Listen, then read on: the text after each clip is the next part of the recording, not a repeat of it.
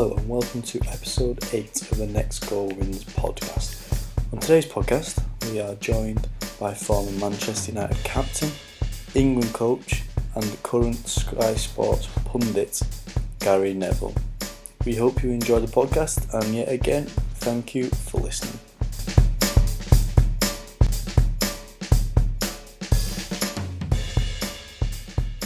Alright guys, welcome to the next podcast. We've got a very, very good guest today.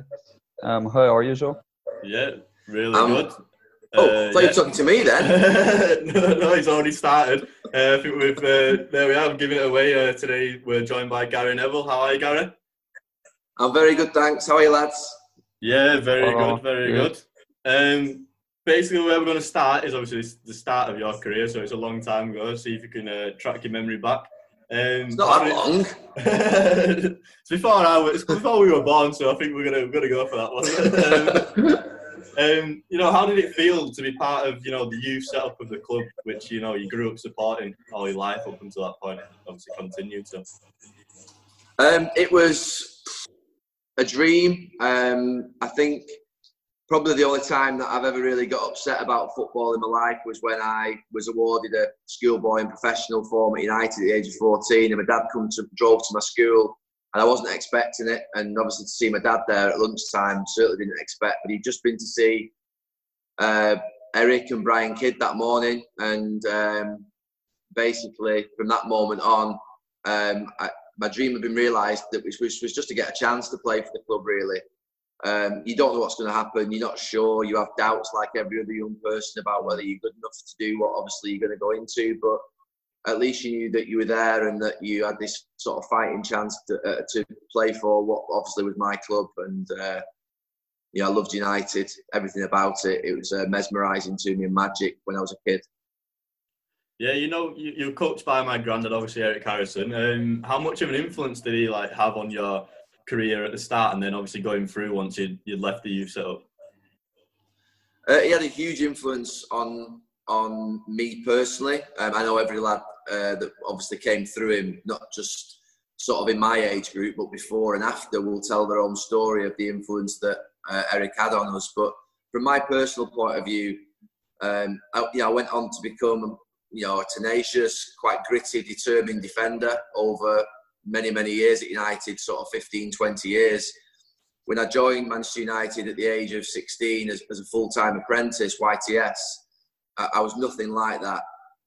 Absolutely not. And that's where I believe that attitude, desire, the resilience and toughness to sort of get through your life can be taught, because it was Eric that taught me those qualities that enabled me to think that I could get through a career at Manchester United. He always talked about the values of being a Manchester United player, and sort of maybe to people who haven't been at the club, or even maybe to us at the age of 16, we didn't quite understand what that meant. But I think when you get to the end of your career and you've gone all the way through it, you understand what he meant by that, in terms of just having to cope with the continual standards that Manchester United set, the standards that Sir Alex Ferguson was setting in the first team, but Eric was setting at 16, sort of 17 and 18 years of age. With us, never letting up. Every single day had to be maximum. There was never anything other than that in any time that I was with Eric. And even when sort of I left him to go and play with reserves, he would often come and see me. He said that you were nothing at Manchester United till you played 100 games. And when you had 100 games, he'd come and see you and say, you're nothing at this club until you've played 300 games. And he would continually challenge you. And what you'd done was never enough.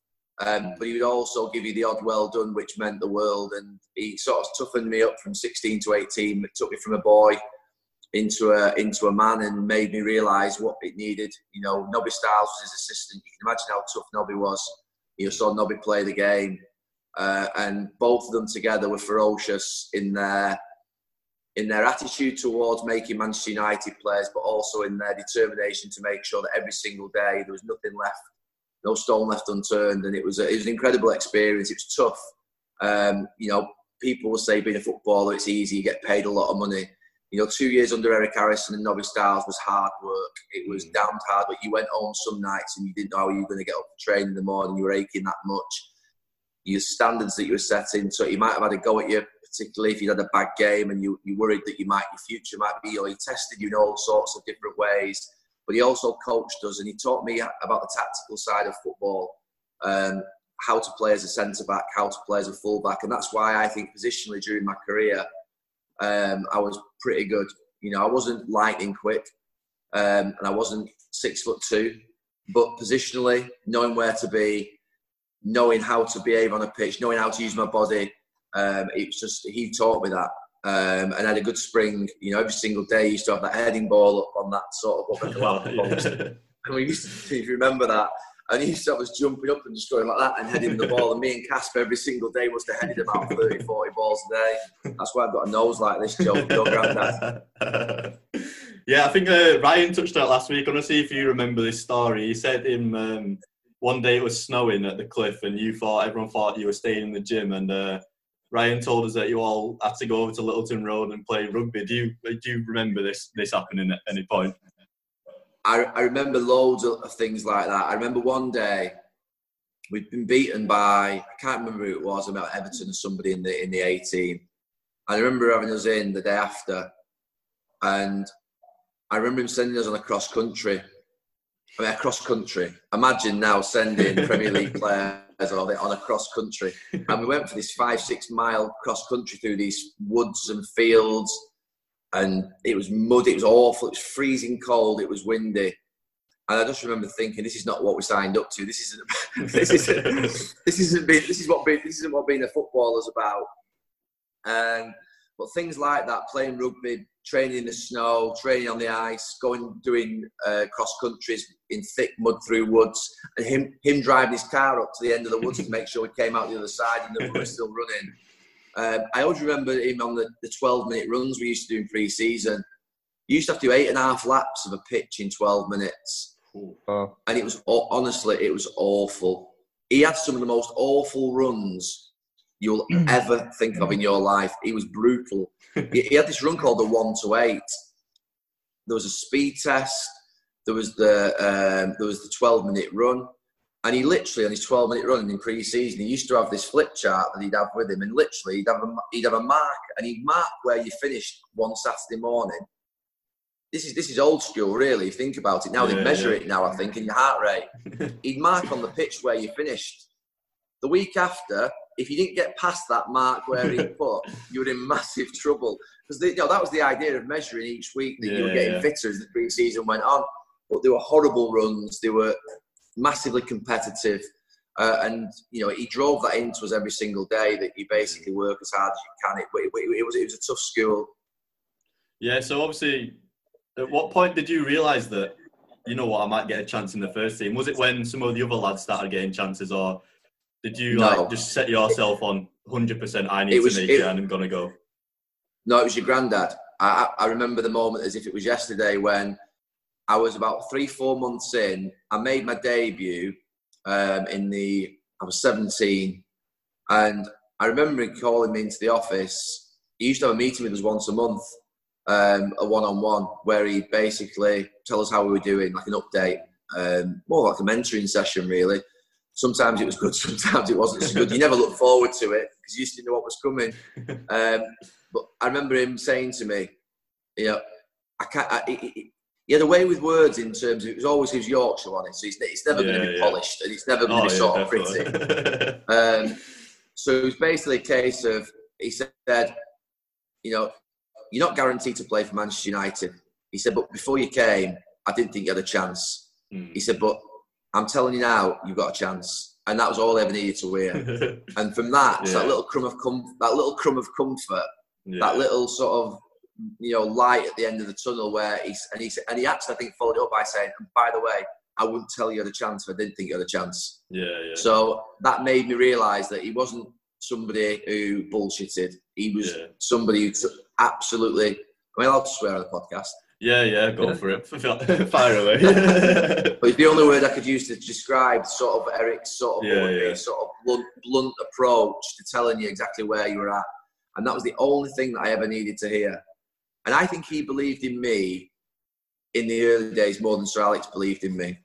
In fact, I know that for sure because I think Sir Alex was nervous about which position I would play. Sir Alex thought I was basically too small to be a centre half, and he didn't think I was quick enough to be a right back, and he didn't think I was good enough on the ball.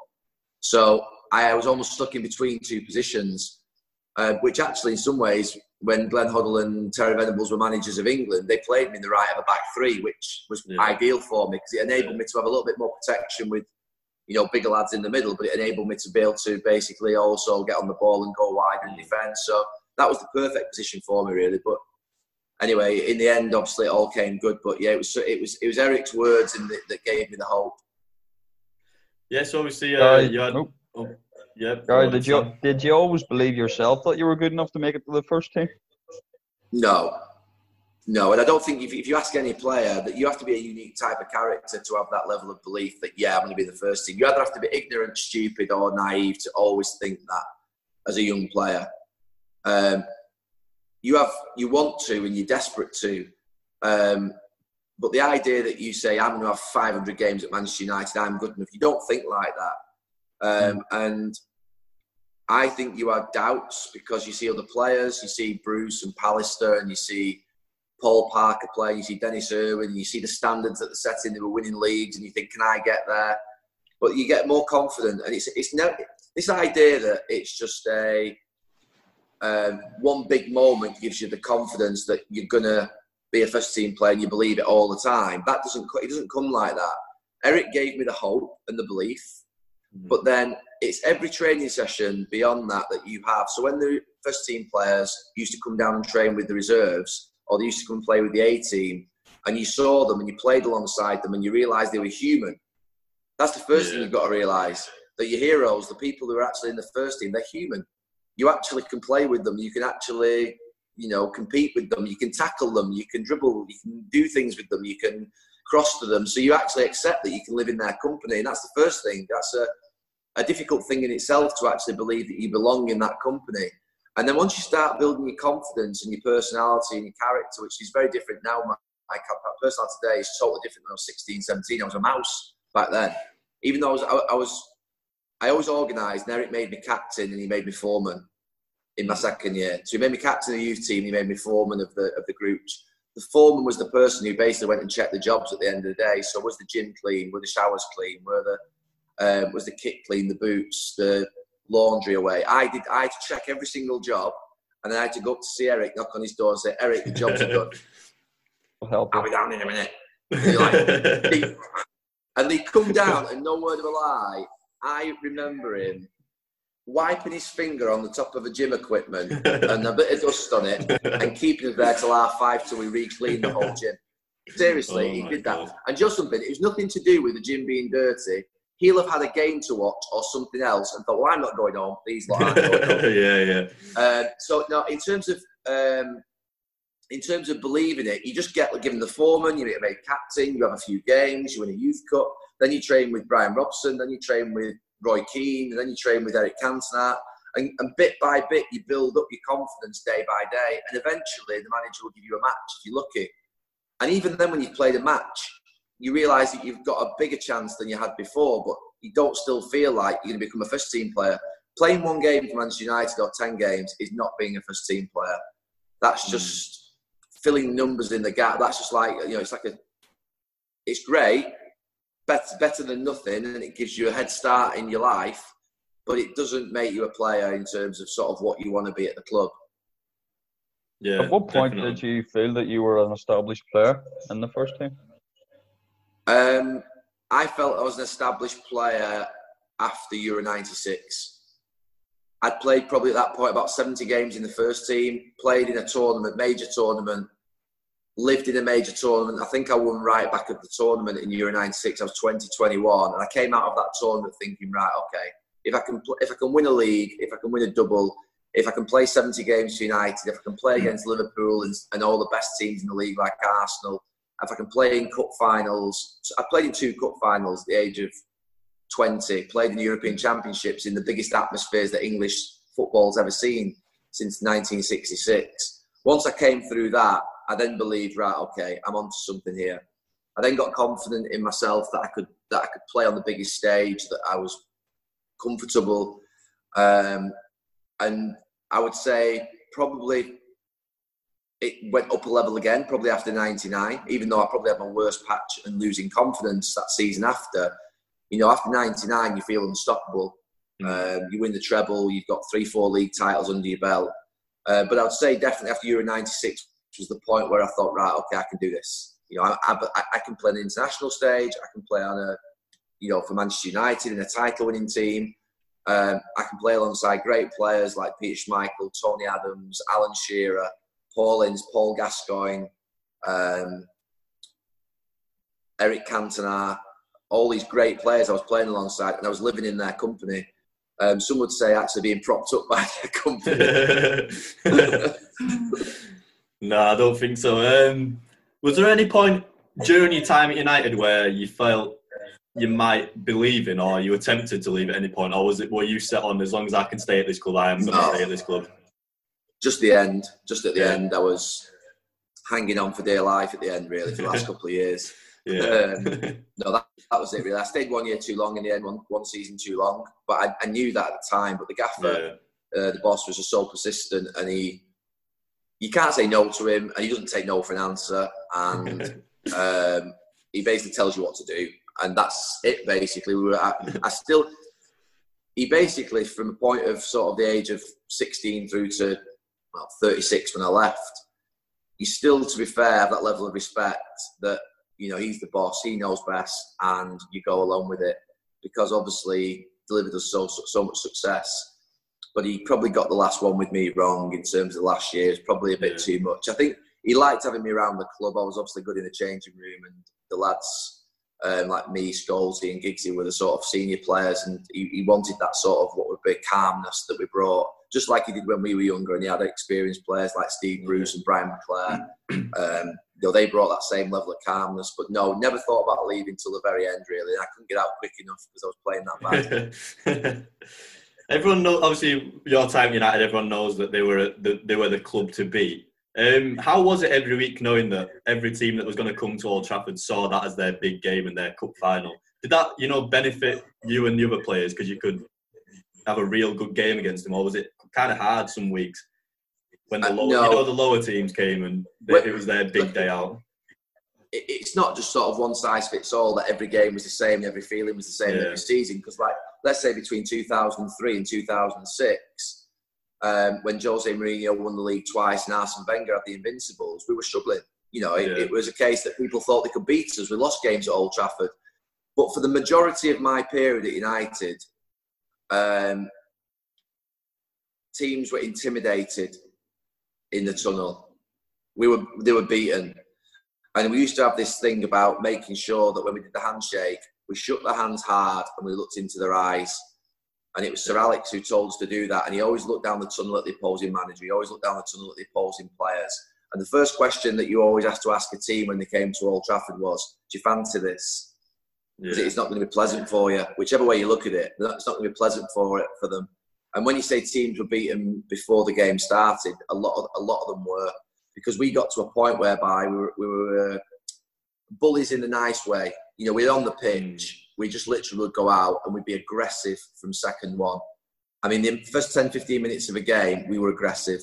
And that doesn't mean aggressive in tackling or aggressive in heading. Or that means we would play forward, we would run forward, we would be shouting, we would be saying, get it forward, get it into him, run at him. If I had, say, a player in front of me, you know, David Beckham was playing against the left back, I'd be shouting at him, get at him, get at him. And that had really unnerved the left back at times. I think it had really unnerved the players. I think we were just quite an intimidating team, really, psychologically, to play against. Roy Keane, obviously, in the middle of the pitch. Jaap Stam as a centre-back, if I pick off to that team. We didn't fear anybody. We didn't fear anything. And the teams that played against us knew they had to run a million miles and they had to be good and they had to have a lot of luck. And that was just, unless you were a really great team coming to Old Trafford, but the teams sort of generally from sort of what would be top, from sort of 7 down to 20, it wouldn't have been a pleasant experience for them the majority of the time. You know, it would have been, and they were beaten before they started. So even though they came with, you know, everyone wants to beat you, mentally they were destroyed before they come, a lot of them. Was there one team that went toe-to-toe, came to Old Trafford, done the same thing? stared down the tunnel, shook your hands, looked into your eye? Chelsea got the best record at Old Trafford. Chelsea always came and believed. Various different Arsenal teams over the years, Petit, Vieira, Adams, Keown, Bold, those types of lads, Dixon, Winterburn, they came to Old Trafford and believed, some teams, they're really good sides. Juventus, the great Juventus teams, Bayern Munich, those teams didn't blink. They didn't blink when they came to Old Trafford. They would come in for a fight and they'd go for it, and we were punch for punch. But various different teams of Arsenal's over the years, when they went a bit weaker, we would 6-1s and things like that, where you've got to be tough to go to the biggest grounds. To go to Anfield away, even if it's not the best Liverpool team, it obviously is at the moment, but if it's not the best Liverpool team, you've got to be tough to go to Anfield and win. It's hard work going to Anfield and win. It's tough. It's tough to go to Highbury and win. It's tough to go to Stamford Bridge. So you've got to be at your absolute best. So you wouldn't ever... Coming to Old Trafford for them was different. Chelsea had a good record, but a lot of them didn't. Tottenham and Everton and teams like that, West Ham, had really poor records. You could just walk out onto the pitch and you just almost felt like you could blow them over with, like a feather almost. They just literally just didn't want it. Yeah. So obviously you've come up against some great players during your career. Who do you think, in your opinion, is the best player you've had to come face to face up against? I remember the 2004 European Championships in Portugal, and Figo was playing against me, and Cristiano was playing against Ashley Cole, and then Simão, who's a great player also, was on the bench, and he came on, and Rui Costa would drift out. I always remember in that game thinking that was one of the toughest games I've ever played, because Figo would switch, Cristiano would come and play against me. Simão then came on, Rui Costa would drift over to this side, Deco was playing, and I remember that being sort of a game where it was massively challenging. The great Premier League left wingers I played against were Robben, Ginola, Overmars, but there was honestly, I think Giggsy always says the thing, when you played against Ryan Giggs in training every single day. Yeah, he said that last week, funnily enough. He said that about you last week. He said training with Gary Neville every week, it's you don't come up against someone better in the league. So I think there we are. He's complimented you there. That was the thing, because we were tough with each other every single day. We at each other every single day, and he was running at me. I was trying to stop him. Then Cristiano would be against me in training, and Nani would be against me in training. So I had the best players in the world in their positions playing against me every day in training, and trying to basically take the Mickey out of me every day in training, and me having to compete with that and stop them. So when it got to Saturday, more often than not, you were playing against a player who's inferior to the player you played against for the last 5 days. And Ryan obviously saying he played against me in training. I was match speed in training. He was match speed in training. There was no let up, and I think that surprised a lot of people when we went away with England, how we trained. Scholes would fly into tackles and just do people in training. It was just normal to us, but they were all like, "What are you doing?" Almost surprised that it was like this, little animal in midfield that was basically going kicking everybody. That you saw him late in challenges on the pitch playing, but he was like that in training. Yeah. Oh yeah, I can imagine. Well, we asked Ryan last week to choose between two teams which you were both part of. The team that won the treble Champions League and the team that won the 2008 Champions League. We said if they were to come up against each other, which team would win in a game? I've always said the 2008 achievement's bigger because they got to 3 European Cup finals and they won 3 leagues. In a one-off game, it'd be tough, that. It would be tough.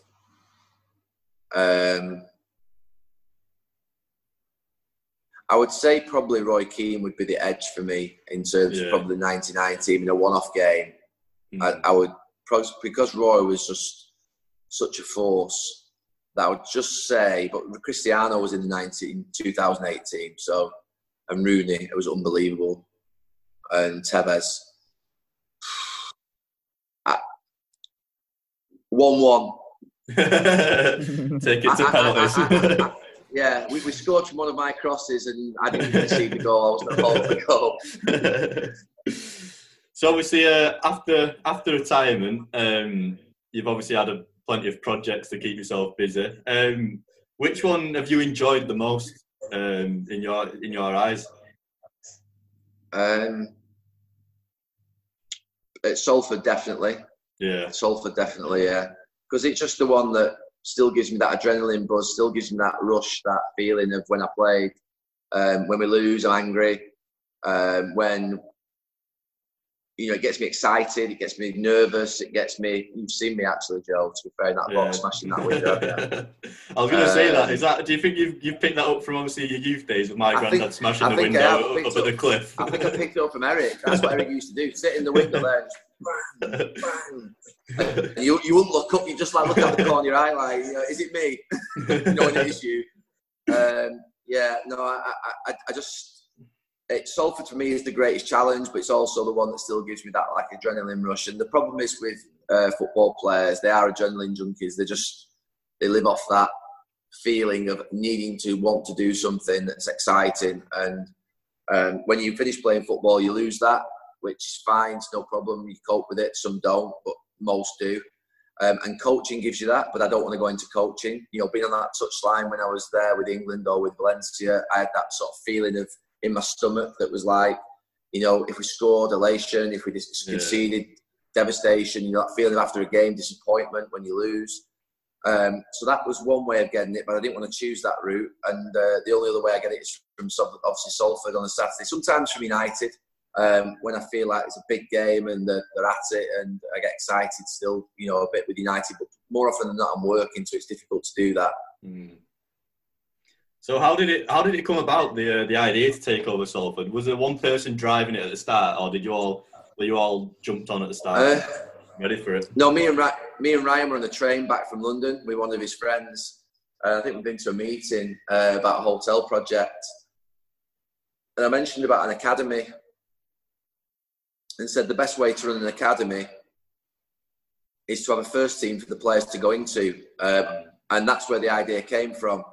So we wanted to get young players into our first team, and we haven't been that successful yet at Salford because we've been driving for promotions all the time.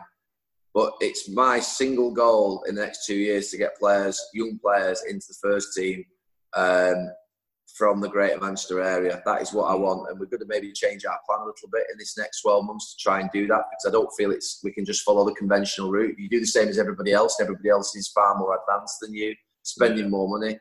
When you think about City spending nearly 20 million on their academy, or United, 10 to 15 million, and all the other clubs in the northwest and north, sort of Yorkshire area, how do we compete? How do we become competitive? How do we get young players into our team? So that's something that we're really focused on at this moment in time.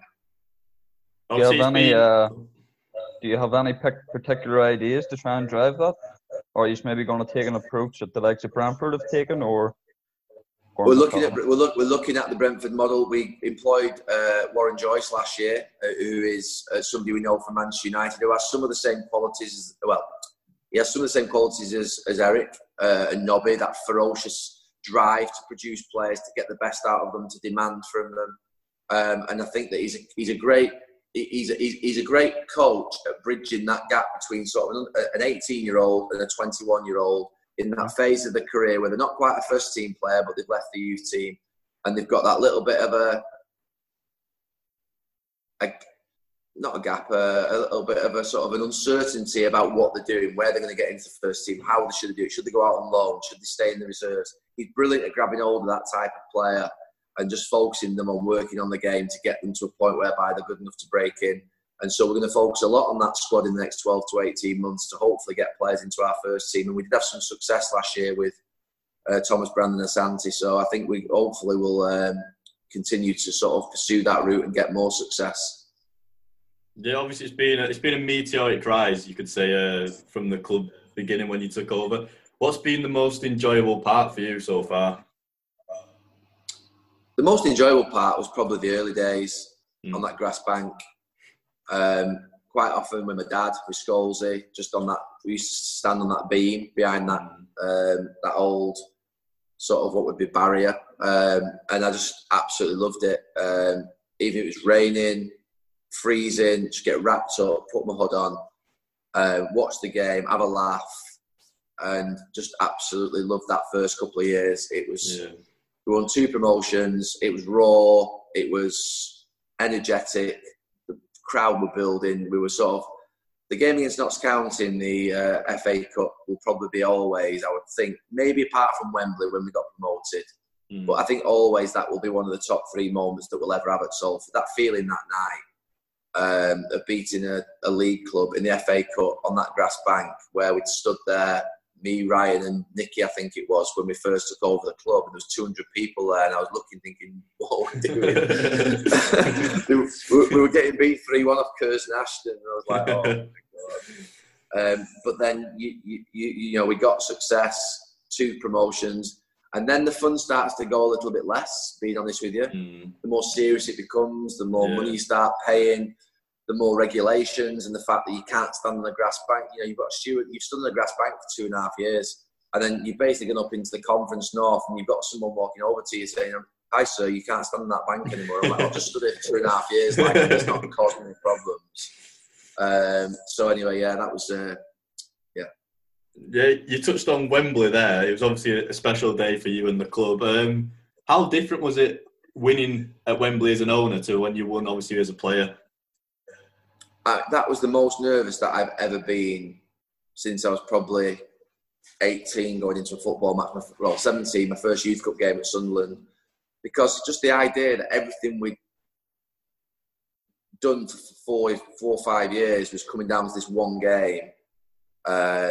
And you just don't know what's going to happen. We'd been beaten by Fylde actually in the league a couple of weeks before, if you remember, at home. Yeah. So I was nervous about it. But it was actually the most comfortable experience that I've ever had at Wembley as well, in terms of, 3-0, we played really well.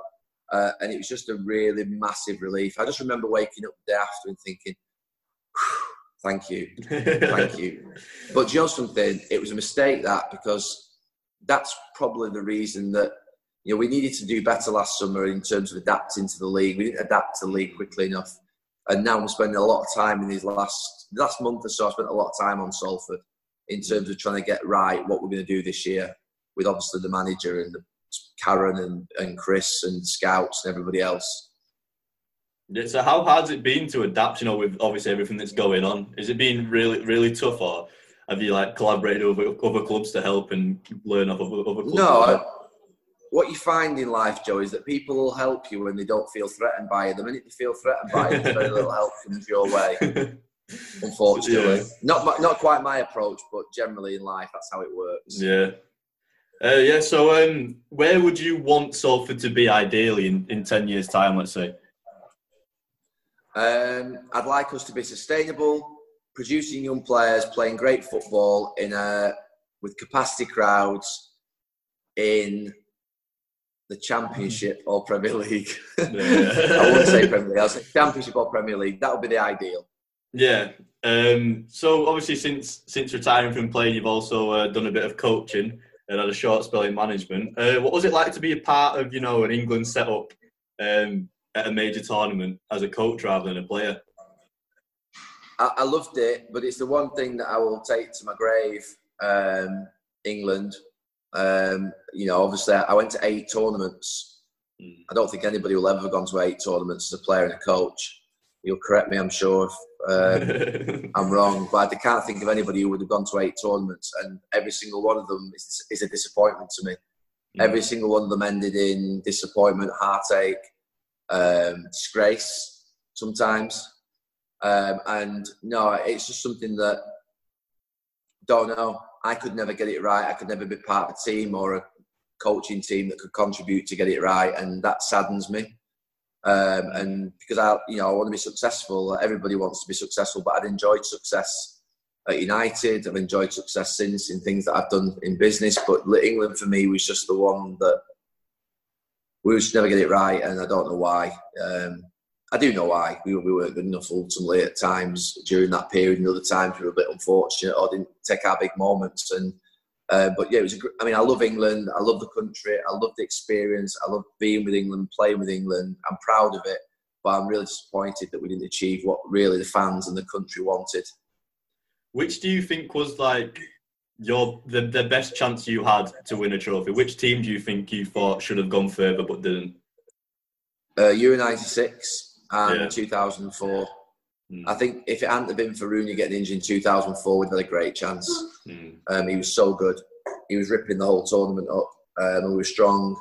And I think 96, we were a hair's breadth away from scoring in extra time and being in a final against the Czech Republic.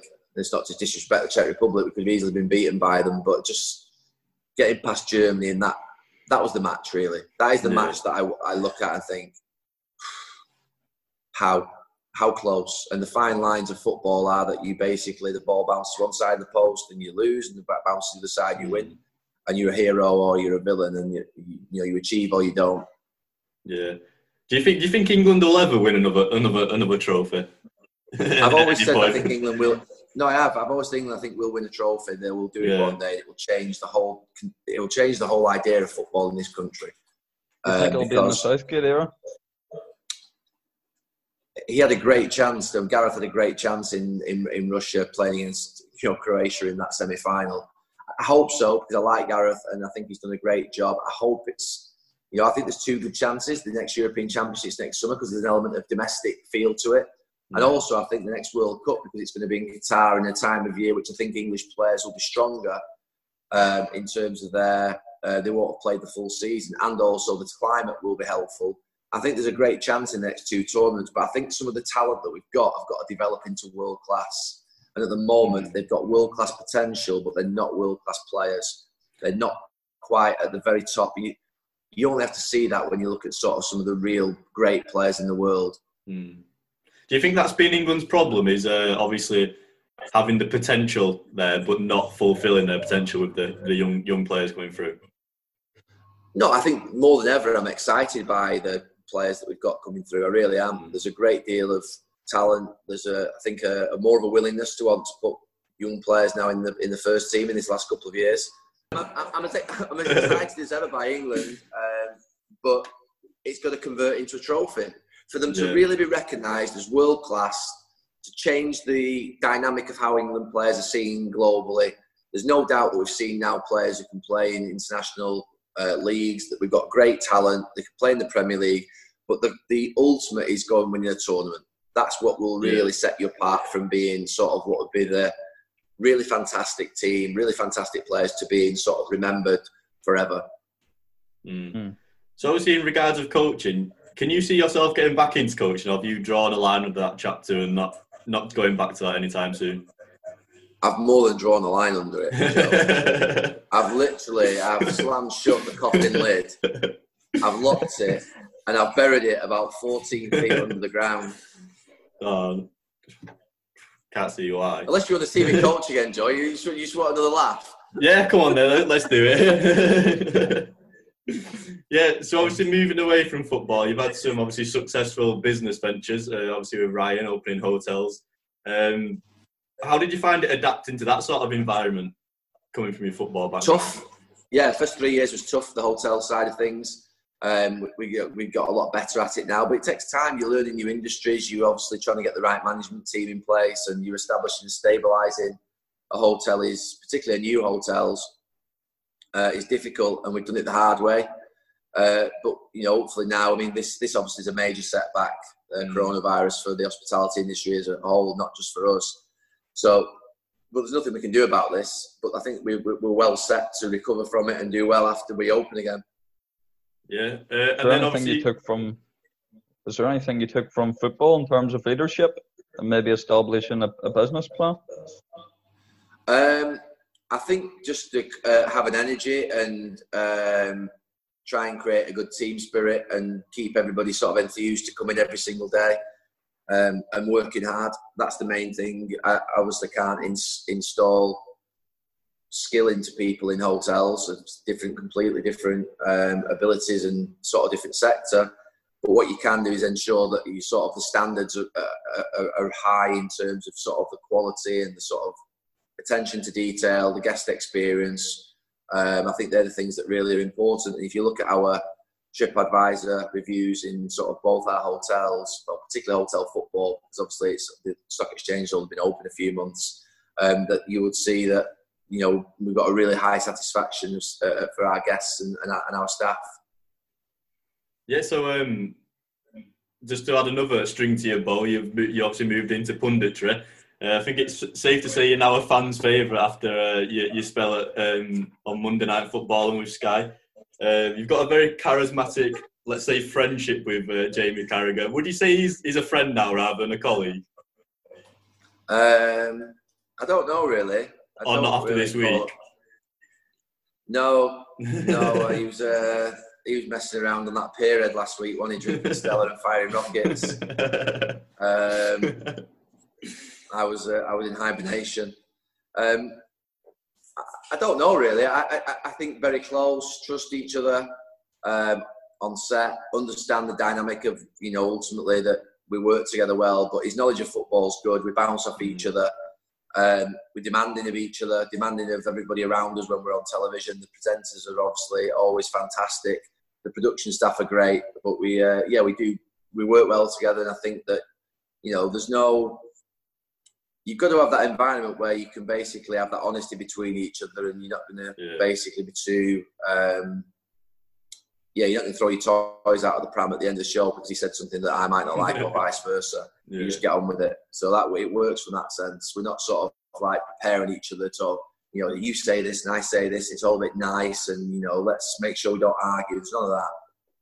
Yeah. So how much planning and preparation does go into a show like Monday Night Football? Is a lot of it off the cuff, or is a lot of it planned? A lot more planning into that show than any of the others, but a lot more off the cuff now than it used to be, because I think the best stuff is off the cuff. The best stuff is relaxed, it's conversational, it's instinctive, it's not prepared.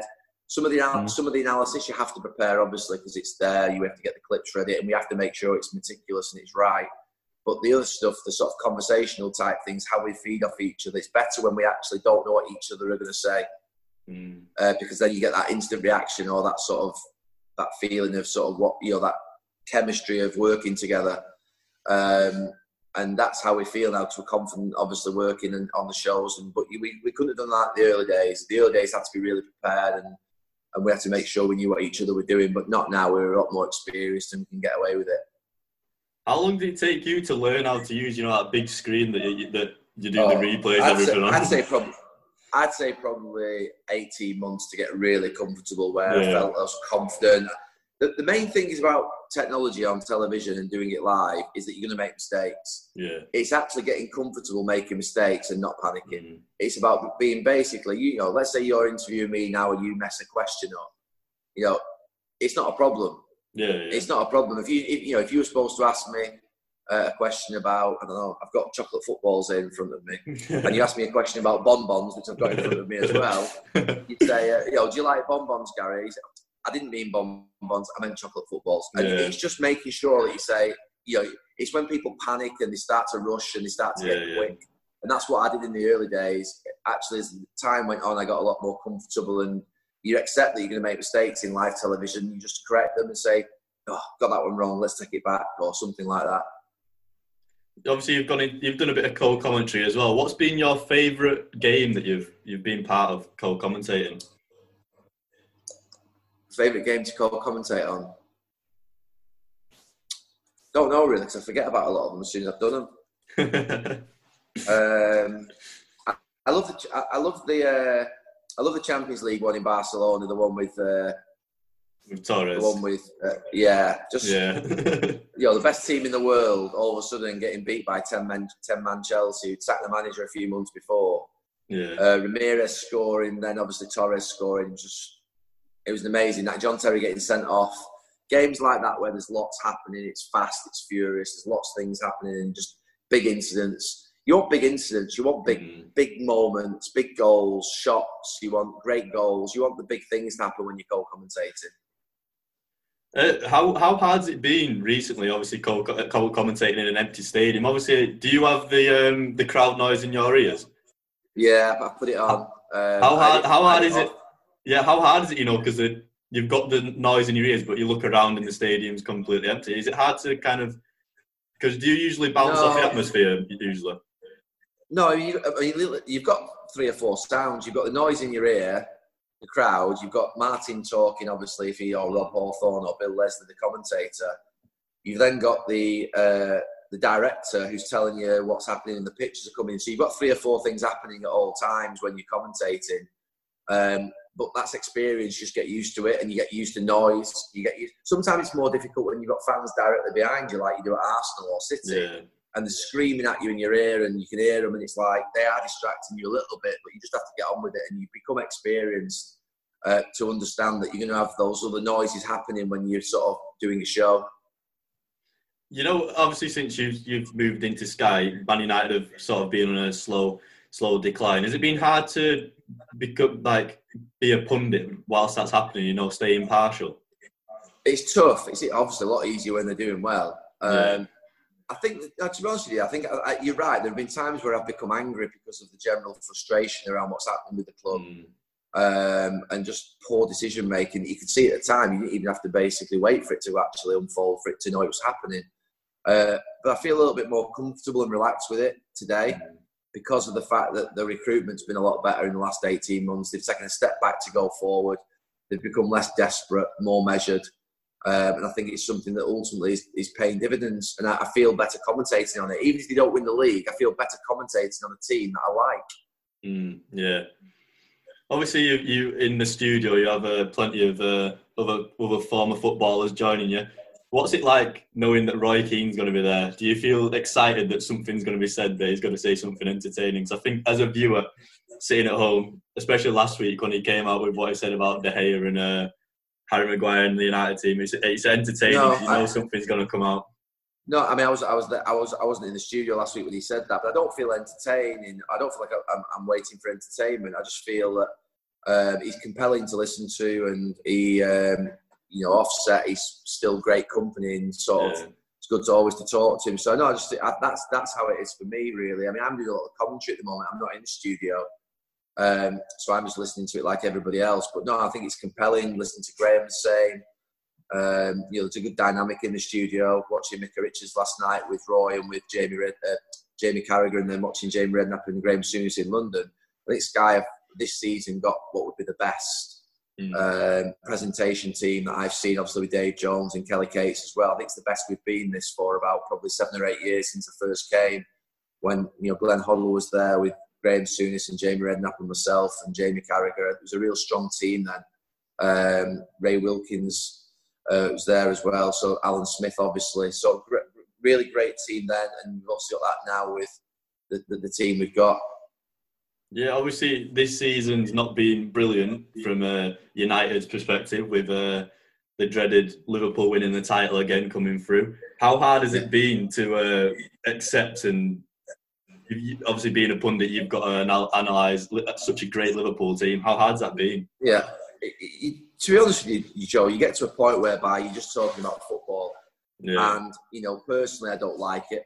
But if they're a great football team and they're playing well, that's what you have to say. Yeah, I'm not going to make myself look an idiot and say, this is really bad, they're not playing very well, they're lucky. I mean, a great team's a great team. I was watching Kevin De Bruyne last night and just felt blessed. Yeah. Every time I watch him play, I feel privileged to be in the ground. He is absolutely amazing. And he's a beautiful thing on a football pitch. So he wears a blue shirt. I don't like that he wears a blue shirt. I wish it was a red shirt, a Manchester United red shirt. But he's not. So you just got to watch him and marvel and think, wow, what a player. There's no point in me sitting there and saying, Kevin De Bruyne, I don't rate him, I don't think he's that good, I don't think he's this. It doesn't work. People just read right through it. So, no, you've got to get over those things and just see it as it is. Right, okay. So, obviously, you obviously were at the game the other night, United game against Brighton.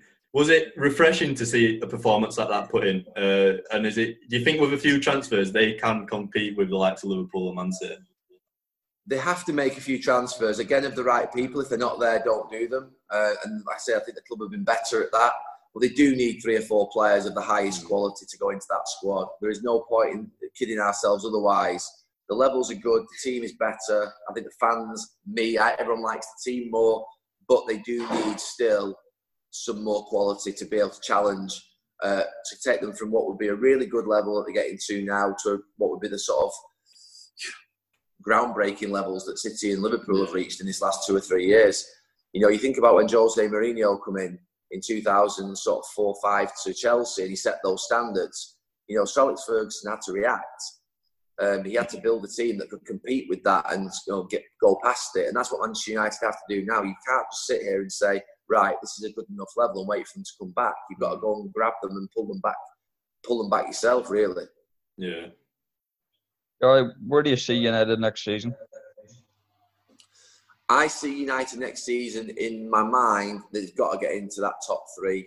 They've got to break from what would be 5th and 4th into that top 3. And then the year after, they've then got to start getting to challenge. I think Ollie's got what would be now the rest of this season. Next year, I think, again, I don't think he'll be under massive pressure to win the league at all. I think as long as the progression, and then the year after, I think you'd have to see him challenging. And I think that's what Jurgen Klopp did. He was 4 years before he built every single season to a point whereby he started to challenge for the league, which he did last season. And this season, he's won it.